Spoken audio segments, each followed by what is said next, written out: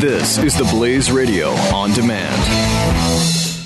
The experts at Web.com want to build your business a successful website for free, just like we did for these current Web.com customers. We've used and looked at other website designers, but there's nobody better than Web.com. Web.com can build your website in as little as 7 days free. Plus, we'll promote it on all the major search engines like Google, Yahoo, and Bing. If after 30 days you're happy, we'll continue to provide promotion, hosting, support, and maintenance, all for one low monthly fee. If not, cancel and pay nothing.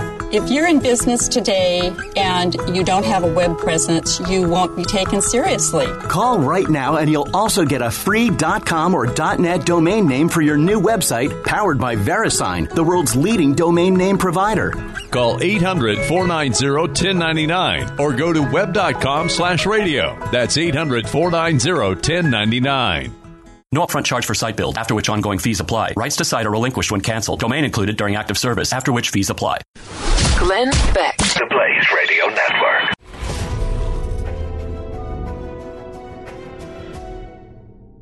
It's cool to have somebody who knows the history, really knows the history. Has Dinesh been down here before? I don't think so. Dinesh, have you been... This is your first time here, isn't it? Glenn, I've never been here. This is incredible. Good to have you. Thank you. Thank you. You're going to love it. Love it, love it, love it. He's been spending the day with Jeremy. Oh, we've been going through the vaults and having some fun. Because I wanted you to teach pretty much what you have, in your film and in your book, the roots of the Democratic Party. But I thought we had some things here that would back it up. It's one thing to say it, it's another thing to actually show pieces of history. Totally, yeah. This is a party whose history has been camouflaged and has been, the history books have been written by the Democrats. So they've told it, at the least you can say from their point of view, but they've left a few things out. And so part of what I've been trying to do is reconstruct that history and put it out there. And the Democrats were around from the beginning. Yeah, not from the founding. You had the Federalist Party, and then Thomas Jefferson started, it came to be called the Democratic Republican Party. Okay. And it was the party... So that makes it sound like they used to be combined. Is that... They were combined. And in fact, the Democratic Republican Party split into the Democratic Party and then later the Republican Party. Oh, my goodness. When did the Whigs come in?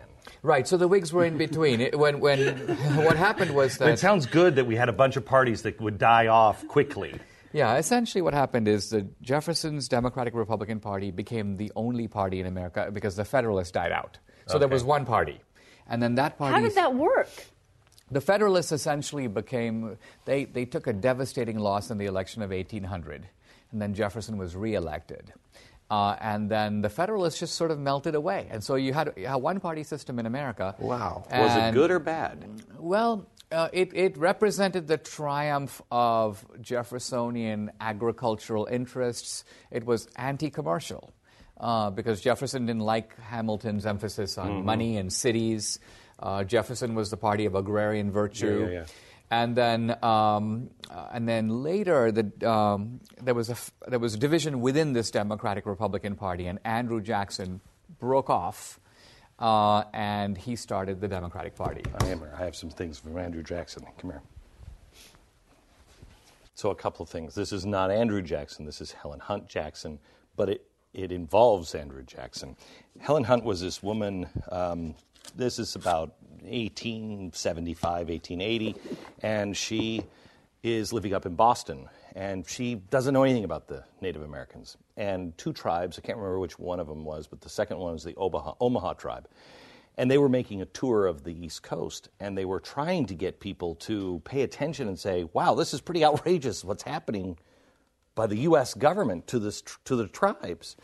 She became an activist, the first female activist for the Native Americans. She wrote A Century of Dishonor, a sketch of the United States government dealing with some of the Indian tribes. She really thought that she would tell the story and everybody would care. Nobody cared. And it had these are very rare, but the role that it did play is this started a movement, and the new activists that came up in the ranks started to pay attention to this book later on and starting to take care of the Indians. But Andrew Jackson was the guy who really kind of started. Yeah, Jackson was as a general, the guy who was on the front line fighting these Indian tribes. Now, there was a great deal of appetite for Indian land because the country was expanding, immigrants were coming in. So the Indians were inconvenient. They were sitting on this land, and they weren't using all of it. Right. But it was their land. Right. And although they had given up a lot of it, they still possessed a lot of it. And so Jackson posed as the friend of the Indians. In fact, he literally would write them letters calling him their father. He'd go, "Your father has decided it's good news for you to be moving further west." Oh, my gosh. And so Jackson played this role as protecting the Indians, but his real goal was to relocate them, to build a constituency of white settlers who would become devoted to him because he gave them this land. Sounds familiar. And to make some money on the side. He strikes me as much of the clan, if you will, that's in power now, where he got rich off of selling some of the land, knowing that it was going to come up for sale, and sending his own real estate people out, didn't he? Yeah, he would. He sent in surveyors. Yeah, surveyors protected by armed guards who would go into the Indian lands, and this is when the Indians were still on it. And they would determine the value of the land. And then they'd come tell Jackson. Jackson would round up an investment consortium of his own cronies, and they would then bid on the land early, sometimes even before the Indians had been evacuated. And then they would buy the land at bargain basement prices, sell it for a huge profit. So Andrew Jackson went from being dead broke, to use Hillary's phrase, to becoming, he had in today's money $100 million. And so he then went and bought the Hermitage, a beautiful plantation in Tennessee. What would you do if you're a rich guy in Tennessee? You've got a bunch of slaves. And so he began a functioning slave plantation. So this is the birth of the Democratic Party, was Andrew Jackson. The Democratic Party became, through Jackson, the party of the white man, right, and the party of the settler, and also the party of slavery.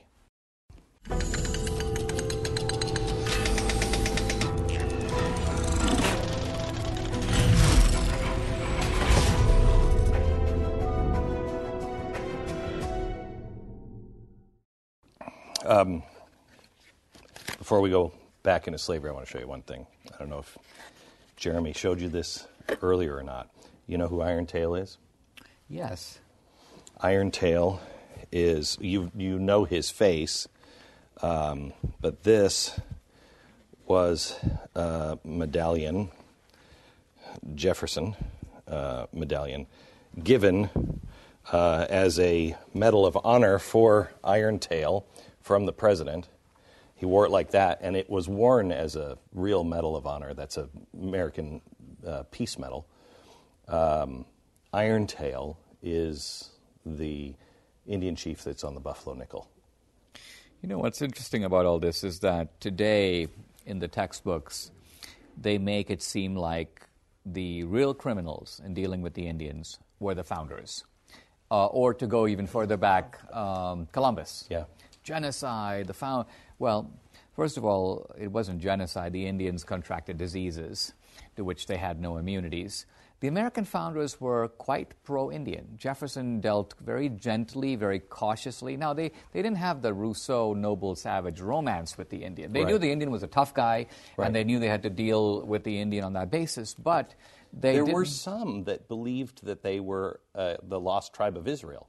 Jefferson and Adams had this argument back and forth. They thought there was some it's very racist the way you look at it now, because it was almost paternal, like we have to be good to them and bring them into the fold of Christ.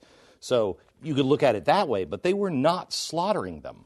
No, and in fact, a number of the founders thought that the way to solve the problem with the Indians was ultimately intermarriage. So what was considered impossible with regard to blacks was seen as not only possible but desirable. And Jefferson, in the notes on the state of Virginia, he expresses some doubt about the intelligence of the black man. This is a sort of there's a racist element in Jefferson here, but he goes, contrasts this with the Indian, who has all the same intelligence as the white man. He simply doesn't have the education. He hasn't had a chance to cultivate it. But Jefferson had no doubt that the Indian was equally capable. So let's go over here because I think Jeremy has some things on slavery laid out for us, and I need the peace medal back.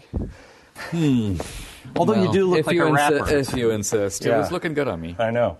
I love the hand of the Native American and the American with the peace pipe. Peace and friendship, which is that's not what we're taught in school. No, that's true. Okay, so the difference, they didn't see a difference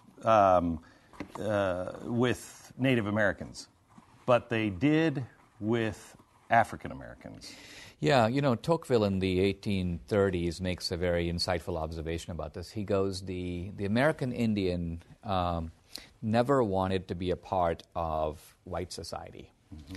And that was his tragedy, that there was no place for him in America. The African wanted to, but was never allowed to. So Tocqueville has this essay called The Three Races of the United States, in which he discusses how the experience of American Indians and experience of blacks, although similar in some ways, was very different in other ways. So the Jackson starts the Democratic Party. The founders sprinkled the seeds to stop slavery. They wanted to end it right away. They couldn't, but they stopped the importation in the early 1800s. Yep. Then what happens with Jackson? Well, you can see the effect of I've never heard that. What? That they stopped the importation. I mean, I never got taught that in school. Yeah, that was the 3/5 compromise, right? Well, the founders outlawed the slave trade as of, I believe, 1808. So they outlawed it as of 20 years or 15 years ahead. Then what happened was the invention of the cotton gin came to it, the very end of the 19th century. That gave a big boost to slavery. The founders had no idea this was coming. So then slavery actually began to increase in the 19th century. I thought they had banned it. 1808, you couldn't import any more slaves. Exactly. So the founders wouldn't allow new slaves to come from Africa. But what had happened was that the slaves were reproducing in America, and so by having there was still a slave trade. You could sell them; they just had to be American-born. Yeah, you just couldn't bring them in from the outside. But you can see the effect of the founding. Before the founding, slavery was legal in all states. Yes. And essentially, 20 years after the founding, slavery had become a regional institution. Southern. Virtually all the northern states had either outlawed it or were in the process of shutting it down. Yeah. And it was going on in the South mainly because of the great economic viability of it. And the Industrial Revolution was fueled with cotton and textiles, which were being exported to Britain. And the Democratic Party then became the champion of slavery. It became the party in defense of slavery. The Democrats have hidden this. They say, no, slavery was the South. But the Northern Democrats protected slavery. Stephen Douglas, the champion of the Northern Democrats, was a great defender of slavery. He was in league with the Southern Democrats, and the party, North and South, understood its job was not only to keep slavery going, but to extend it, to expand it. And that's really what ultimately the Civil War was about. It wasn't even about ending slavery. It was about ending the expansion of slavery. That's what, it's funny because slavery, I'm Mormon, and that's what the driving out of the Mormons, at least the way the Mormons look at it, part of the real reason of the Mormons being driven out of Missouri was because they were anti-slavery. And there was a lot of money to be made, and they didn't like that. The progressive historians today will defend Douglas and say, well, he wasn't really pro-slavery because he said, let each state vote for slavery up or down. But Douglas would advocate an expansion of the American empire to go through South America, covering all of Mexico, and he wanted slavery south of the Mason-Dixon line to last forever. So he saw a world in which slavery would never be abolished. Now, this is totally different from the founders. The founders didn't like slavery. They didn't know what to do with it. Jefferson calls it the wolf by the tail. But they had... The wolf by the tail. He goes, we've got this wolf by the tail. Mm-hmm. He goes, we can't hold him, but we can't really let him go. And Benjamin Franklin died, they called him insane, senile, because he became such a huge abolitionist. By the end of his life, they tried everything they could to discredit him. But that's not what we hear about the founders today at all. No. And Jefferson was, interestingly, Jefferson was a very secular guy. He was probably one of the least religious of the founders. But whenever he talked about slavery, he sounded like a preacher. He said, he'd say things like, the Almighty has no attribute that can take our side on this issue. I tremble for my country when I reflect that God is just. His justice will not sleep forever. Yeah. This is Jefferson. So what are all these items at the end of the table here, Jeremy? We pulled a couple. Dinesh and I sat down and kind of went through what we had.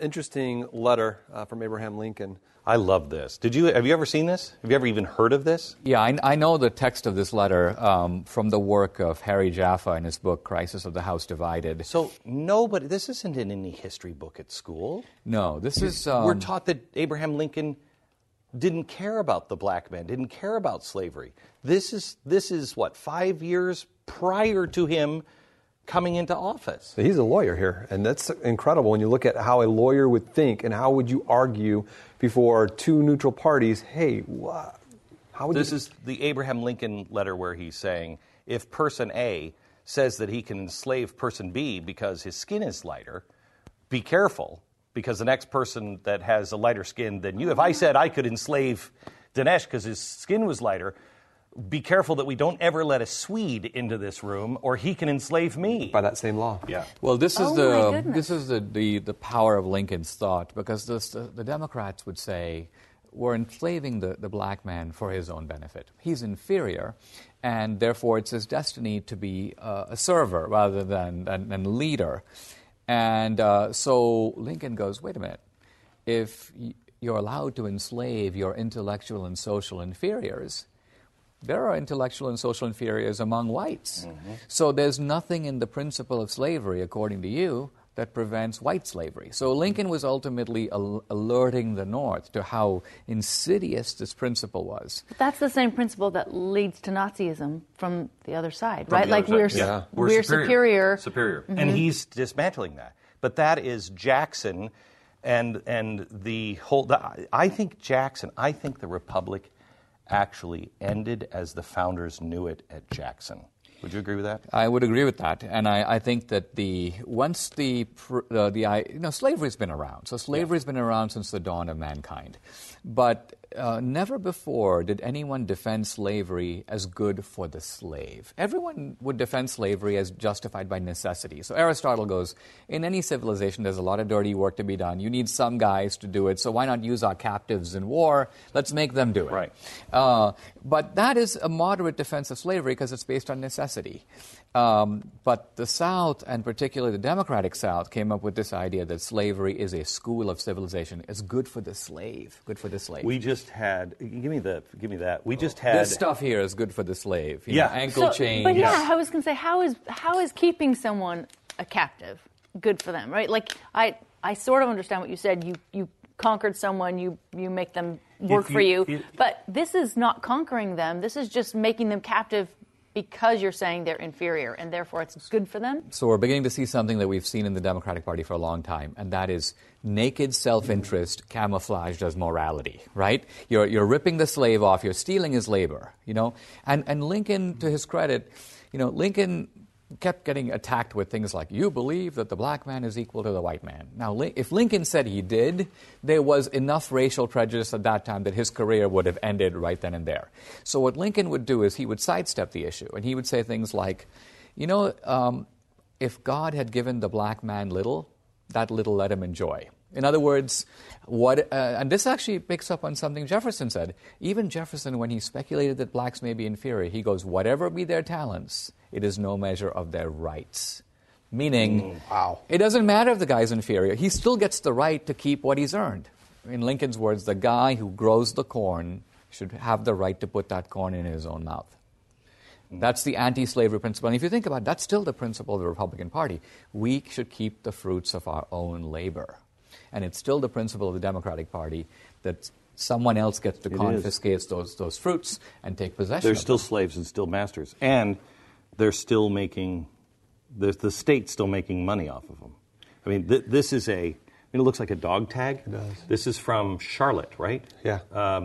You had to go, just like you have to license your dog, you had to license your slave, and they wore them around their neck. So the state, or in this case the city, was making money. Can I hold that? We tax them. It would be tax for their slaves. That was slave 1041.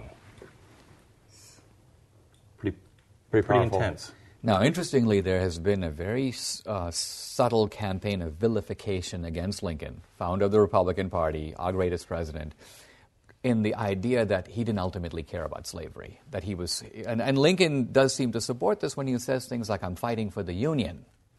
And he, at one point, says, "If I could save the Union without freeing a single slave, I would do it." This is like the burning proof that supposedly Lincoln was not anti-slavery. But in reality, what had happened was, when the Civil War broke out, a bunch of southern states seceded, but the border states did not. Maryland didn't secede. At that, initially, Virginia hadn't seceded. Kentucky hadn't seceded. Neither had Missouri. And I think Lincoln believed that if all those states seceded, the cause of the Union was lost. So he had to keep the border states in the Union, and the border states had slaves. So Lincoln, once the war started, redefined the war as protecting the Union, because he had the diplomatic challenge of preserving the border states in the Union. That is now used as evidence that he was a liar. He didn't really believe what he said. He didn't really care about slavery. All not true. It is the job of a statesman to maintain the anti-slavery coalition that enabled the Republicans to win the Civil War. Okay, so I want to ask you, you just said Lincoln was the main guy who started the Republican Party. I contend it was this guy, unbeknownst to him. What's wild, I'm not sure if this one might not go to that, might go to this one here. Yeah, what's wild about this is these are not keys. They're just, it's a screw. Oh, I see. It's a screw functioning as a key. As a key. And when I first saw these locks, this is a pipe. It's just a pipe. And they made it into a lock. And I first saw this and I thought, man, you take away the simplest of tool and you're a slave. Right. The simplest of tools and you're a slave. So, this is Charles Sumner. This is the speech, Dinesh, that he started to give and then was beaten down. And it's the apologies for the crime, the true remedy, the crime against Kansas. And this is talking about how they are spreading slavery. The Democrats want to spread slavery. This is the speech after he gets well again, after the beatdown in the Senate. 4 years later, this is 1860, the barbarism of slavery. He is the moment, I think, where the Republican Party coalesces. Yeah, I mean, the beating of Sumner was by Preston Brooks, who was a Democratic congressman who kind of made his way into the Senate and then just flogged him with a cane, almost killing him. Yeah. And Sumner was, along with Thaddeus Stevens and others, a faction called the Radical Republicans. These were the sort of hardcore Republicans, you might say. They wanted to end slavery here and now. Interestingly, Lincoln denied that he was a member of this group. He always said, no. His main problem with the group was that these guys, because they were so radical, would burn the Constitution. They would burn the Declaration of Independence. They blamed the founders for allowing slavery at all. And so the early Republicans did. The early Republicans were... Yes. Amazing. So did they blame them like we blame them today, or did they understand that, did they think they just hadn't gone far enough in getting rid of it? Right. They blamed them for not getting rid of slavery. They blamed the founders for allowing it to continue at all. Now, Lincoln's point was that the founders were hemmed in by necessity. Think of it this way. You meet in Philadelphia, you have 13 states, slavery is legal in all of them. Now, how can you have a union based on slavery? You'll have no one's going to join.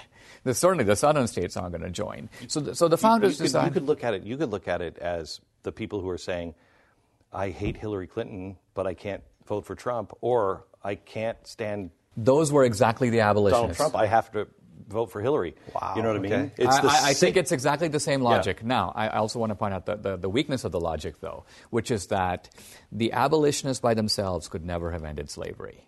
They just didn't have the power to do it. It's only when the abolitionists were integrated into a Republican Party that included a lot of people like Lincoln. Lincoln's position was we should not allow slavery to expand. And his view was similar to the way we thought about the Soviet Union. If you could contain the Soviet Union, it would implode off its own weight. And the Southerners, by the way, agreed. They felt that slavery needs to go into South America, into Mexico, because they felt that only an expanding slave empire will nourish and sustain slavery. Oh, my goodness. So in the 19th century, the Republicans were anti-expansionist. Lincoln opposed the Mexican War, whereas the Southerners were all for the Mexican War because they thought, this is going to bring new territory into America that's pro-slavery. Wow. So that was the hidden agenda of the Mexican War, was the slavery issue. And this is a very interesting part of our history. So Sumner, Thaddeus Stevens, they were a vital part of making the moral argument against slavery, but it did take the Republican Party in 1860 to end it. Did we find a platform of, Jeremy, what do we have? So let's see, 56, 60 right here, Republican platform. And that's later, 74. So this is 1860 that we found right here. Yeah, this would be the Republican platform, 1860, that was mobilized in opposition to the Kansas-Nebraska Act. And it was aimed at blocking the spread of slavery. Now, here's an interesting point about Lincoln. Lincoln admitted that if he had violated the constitutional rights of the South would have every right to secede. But Lincoln said, look, you lost an election, right? I haven't taken away your free speech. I haven't stopped you from voting. None of your constitutional rights have I taken away. And therefore, your argument that you have a right to secede is not valid. But even a majority does not have the right to take away the rights of a minority. And if I were to do that, you'd have every right to go. So even though Lincoln was the great opponent of secession, you see in Lincoln a possible argument for why secession might be valid. Why do Southerners, I find this occasionally, they hate him still. And they're just like, he is, Glenn Beck, you hate progressives. He is the most evil president of all time. They just hate Lincoln. Have you run into that? Oh, yeah. What is the deal? There is a kind of neo-Confederate argument even alive today that blames Lincoln for all of it. And it's that Lincoln is the founder of the centralized government because the federal government did expand in the Civil War, but it expanded, governments expand in times of war. The government contracted at the end of the war, just like American government expanded in World War II. They wanted Lincoln to cut a deal with the South. And Lincoln's point was, if I do that, I'm canceling the results of my own election. He goes, we had an election. He goes, I don't even have the power to cancel the outcome of it. And the election was over the issue of whether slavery should be allowed to spread, yes or no. Now, remarkably, the Democrats, once the South seceded, the Northern Democrats did not go along. They did not support secession, but they worked to undermine Lincoln throughout the war. They were called the Copperheads, and Lincoln called them the fire in the rear, meaning they're the bad guys on my own team who are trying to pull me down. And the slogan, bad guys in the rear. Yeah, you wouldn't say that now. Their slogan was the Constitution as it was, and the Union as it was. In other words, they wanted to bring back slavery after the Civil War. Well, so then the war happens, and the Democrats turn into the guys who love the black people. What happens then? This is a pamphlet right after the Civil War. Why I will not vote Democratic ticket. I am opposed to the Democratic Party, and I'll tell you why. Every state that seceded from the United States was a Democratic state. Every ordinance of secession that was drawn by a Democrat. Every man that endeavored to tear the old flag from the heaven that it enriches was a Democrat. Every enemy of the great republic has had for the last 20 years has been a Democrat. Every man shot that was a Union soldier was shot by a Democrat. And it goes on. Right. So you couldn't. If you did that today, and you have tried. Yeah, I know. I've watched you try. Yeah. If you did that today, you'd get lambasted. So obviously they're falling apart. How did they rebuild themselves?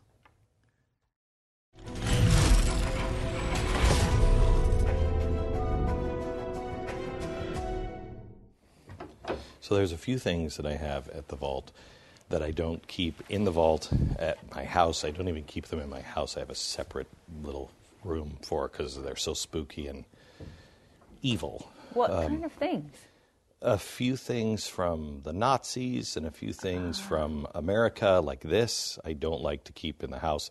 This is from which is even spookier, what people thought it was when I showed it the first time. They thought it was a Klan outfit for a kid, but this is actually from 1920. This is a Klan outfit from a woman.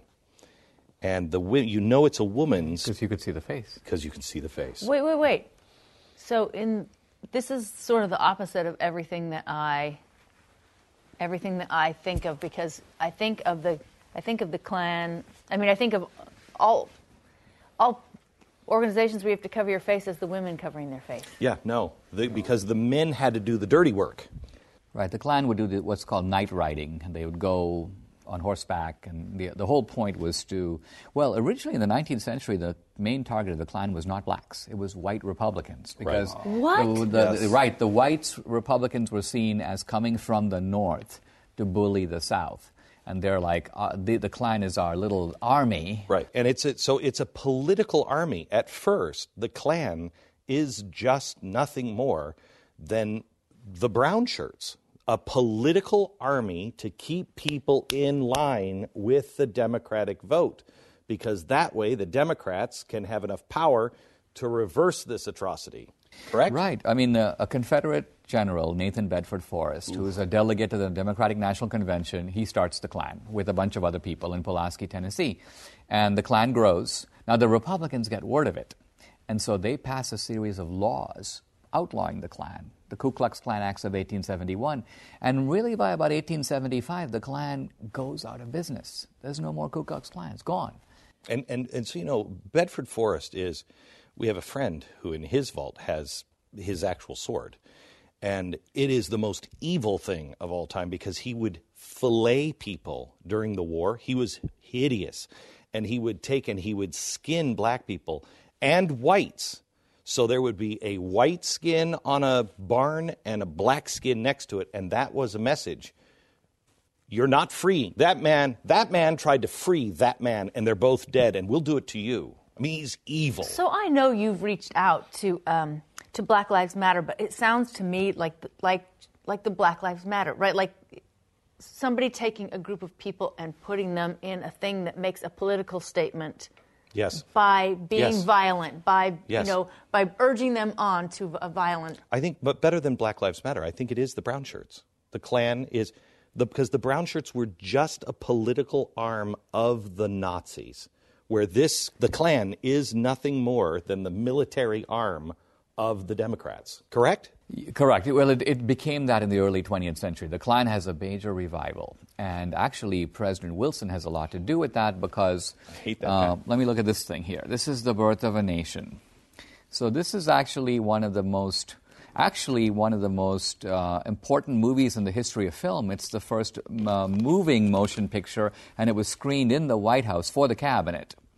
It's the first motion picture ever to be screened in the United States. It starts out as the Birth of a Nation actually comes from Woodrow Wilson's book, what was it, something about the American history or something, and then it's written into a play, and then D.W. Griffith makes it into a movie, and it makes the Klan the hero. The Klansmen are the heroes, because what's happening is these aggressive, lustful blacks are like taking over the South. And they're raping white women, and they're going nuts. And suddenly you see in all these white robes, and these are like the World War II movies where the American soldiers come in at the end and save the day. The Klan saves the day. The Ku Klux Klan is the hero of this movie. And when Wilson did this, there was a Klan revival, and now for the first time the Klan wasn't just in the South. It was in the Midwest and in the West. So you had Klan chapters kind of across the country, including places like New Jersey. And the Klan in the 1920s had 4 to 5 million members. What? 4 to 5 million? As a percentage of the country. Yeah. Oh, but that's nothing. There was a resolution in the 1925 Democratic Convention to condemn the Klan. It failed. And tens of thousands of Klansmen marched on New York City on Fifth Avenue, shouting racist slogans. They were burning crosses.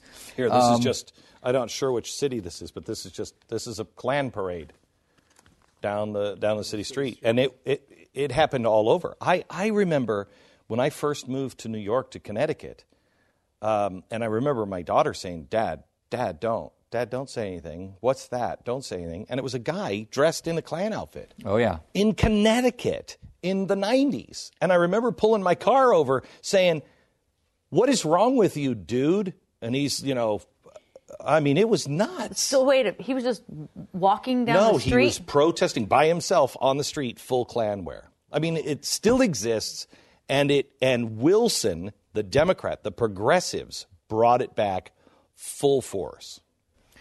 Yeah, it was the instrument of maintaining white supremacy in the South, and no one says, interestingly, today is Election Day. Do not fail to vote. On the horse with the Klansmen on the corner of a street, you got to vote. Help us out. We turn to Robert Byrd, the leader of the Senate, longtime Democrat, died in 2010. Robert Byrd said that the guy who talked him into getting into politics was the Grand Dragon of the Ku Klux Klan. That guy told him, Robert, you've got a future in politics. We need you. Go for it. And that's how Byrd launched his career. Hugo Black, appointed by FDR to the Supreme Court, Klansman.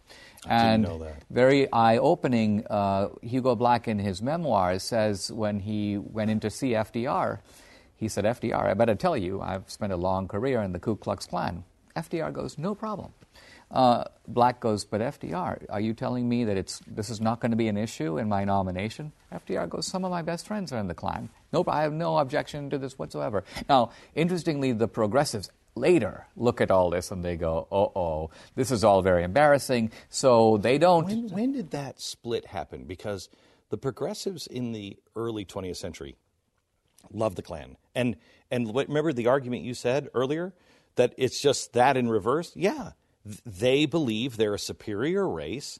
The Democrats need an enforcement arm of the superior race. Eugenics comes in and says, yeah, you are a superior race, and we can outbreed all of these undesirables. When Margaret Sanger talks about giving a speech, she says, I got an invitation from the New Jersey chapter of the Ku Klux Klan. It was the women's chapter. And all these women appeared in these robes to listen to her. Now, she describes it as if she's talking to the Rotary Club. And then she goes, many Klan invitations followed. She doesn't say whether she accepted them or not. But so here you see the marriage of social Darwinism, and you can see how Sanger's idea... So when was the split with the Klan, or has it? The split with the Klan really developed between the 1930s and the 60s, where the Democrats realized that their old strategy was sorely limited. I mean, you think about it, from 1865, the end of the Civil War, to the New Deal, the Republicans were the majority party nationwide. The Democrats were the majority in the South, but they couldn't win the country. And so the Democrats realized, we need to figure out a way, we need a new strategy if we're going to become the majority party. And the Great Depression was the crisis that should never go to waste. It was the opportunity to formulate a new winning strategy, but it required modifying a lot of the old ideas. Now, not getting rid of them, but changing their form. Yeah, so before we go there, let me take you back to Teddy Roosevelt. I have something over here I want to show you from Teddy Roosevelt that's really rare. So you know the Teddy Roosevelt dinner with Booker T. Washington? Yes. Okay. No, I don't know the Teddy Roosevelt dinner with Booker T. Washington. Right, so you guys can talk to each summarize other. It, or I you can guys talk in this other history language. So these are the letters from Theodore Roosevelt to Booker T. And Booker T. is an amazing guy. He wrote the book Up from Slavery. He remembers being freed. He remembers the Emancipation Proclamation being read. He grows up. He becomes a leader in the black community. And Theodore Roosevelt thinks that's great, loves this guy. Says, now he's in office this is in October 16th. So he's in office just a few months. And he says, hey, I want to have that Booker T. Washington guy for dinner. So this is the, dear President Roosevelt, I shall be glad to accept your invitation. Well, beside Frederick Douglass, who actually literally had to climb through the White House window to get to Lincoln, nobody's had dinner with the president. No black man's had dinner, okay? So this is a very big deal. And he then goes on and says, he goes back to his Tuskegee Institute and in Alabama, and he says, by the way, I know what you want to do. There are some politicians down here they're lying to you. And a black man will tell you which ones are the good ones and which ones aren't. Okay? And then these are the Democratic Party leadership responding to this dinner.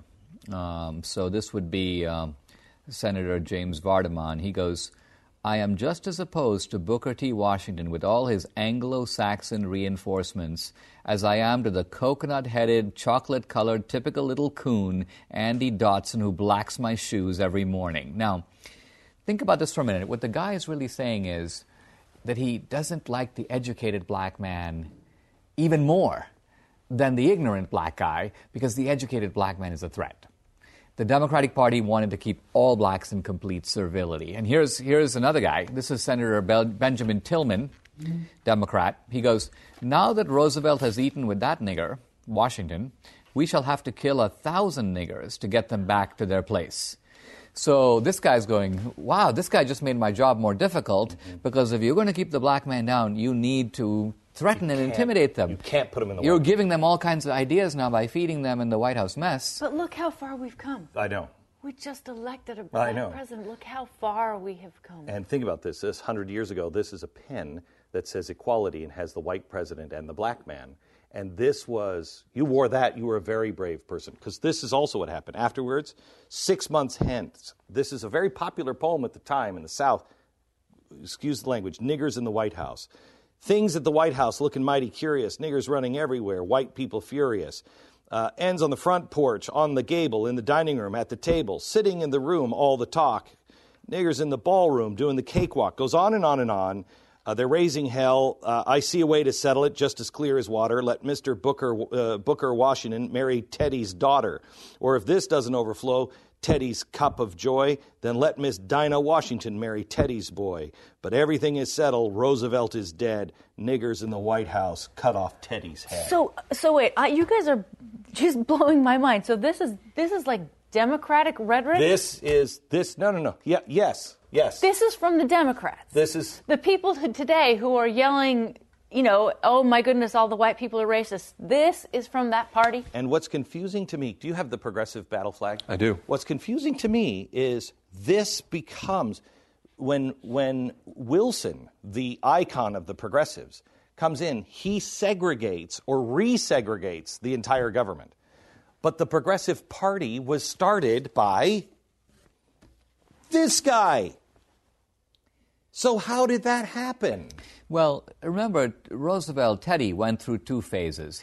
When he became a progressive, he had quit the Republican Party, and he ran, as you know, on the progressive, it was then called the Bull Moose ticket, later in his career.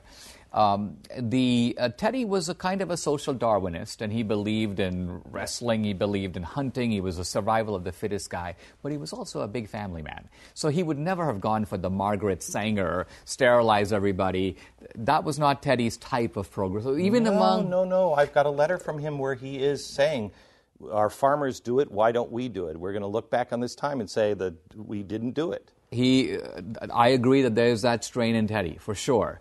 I'm simply saying that between Teddy Roosevelt's essentially in the early 20th century, you had a fight between Teddy's progressivism and Woodrow Wilson's progressivism, and Wilson's was much worse. Yes.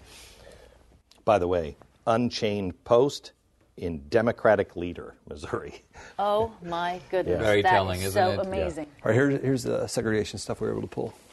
So the thing about the segregation, I think that's interesting, is that the Democratic Party had a legal and a non-legal strategy. The non-legal strategy was the Klan. That's the military arm that's sort of operating outside the law as a kind of unofficial police. The legal strategy is segregation. And what a lot of young people don't know, every segregation law, no exception in the South, is passed by a Democratic legislature and is signed by a Democratic governor, and then later is enforced by Democratic sheriffs and Democratic city officials. So this was a Democratic Party thing through and through. And so what we have now is an inversion of history. Democrats pretend like somebody else did segregation and they stopped it, whereas in reality they did it and the Republicans were instrumental in stopping it. So why are we being called the racists? today? Because they control the Because in an unbelievable education sleight of hand, they've made a list of all their crimes, and they've put some on the South, and some on the white man, and some on America. So the South did this, the white man did that, America did this, and we are here to cure it. No, actually, you did it. And that's why we have the vault, to make sure we preserve it all so you never, ever forget the real truth.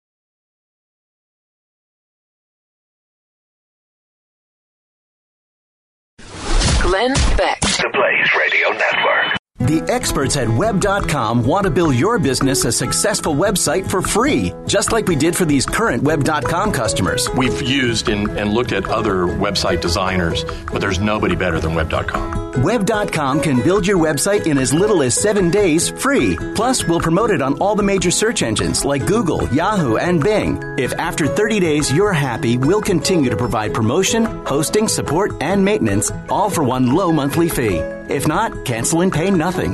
If you're in business today and you don't have a web presence, you won't be taken seriously. Call right now and you'll also get a free .com or .net domain name for your new website powered by VeriSign, the world's leading domain name provider. Call 800-490-1099 or go to web.com/radio. That's 800-490-1099. No upfront charge for site build, after which ongoing fees apply. Rights to site are relinquished when canceled. Domain included during active service, after which fees apply.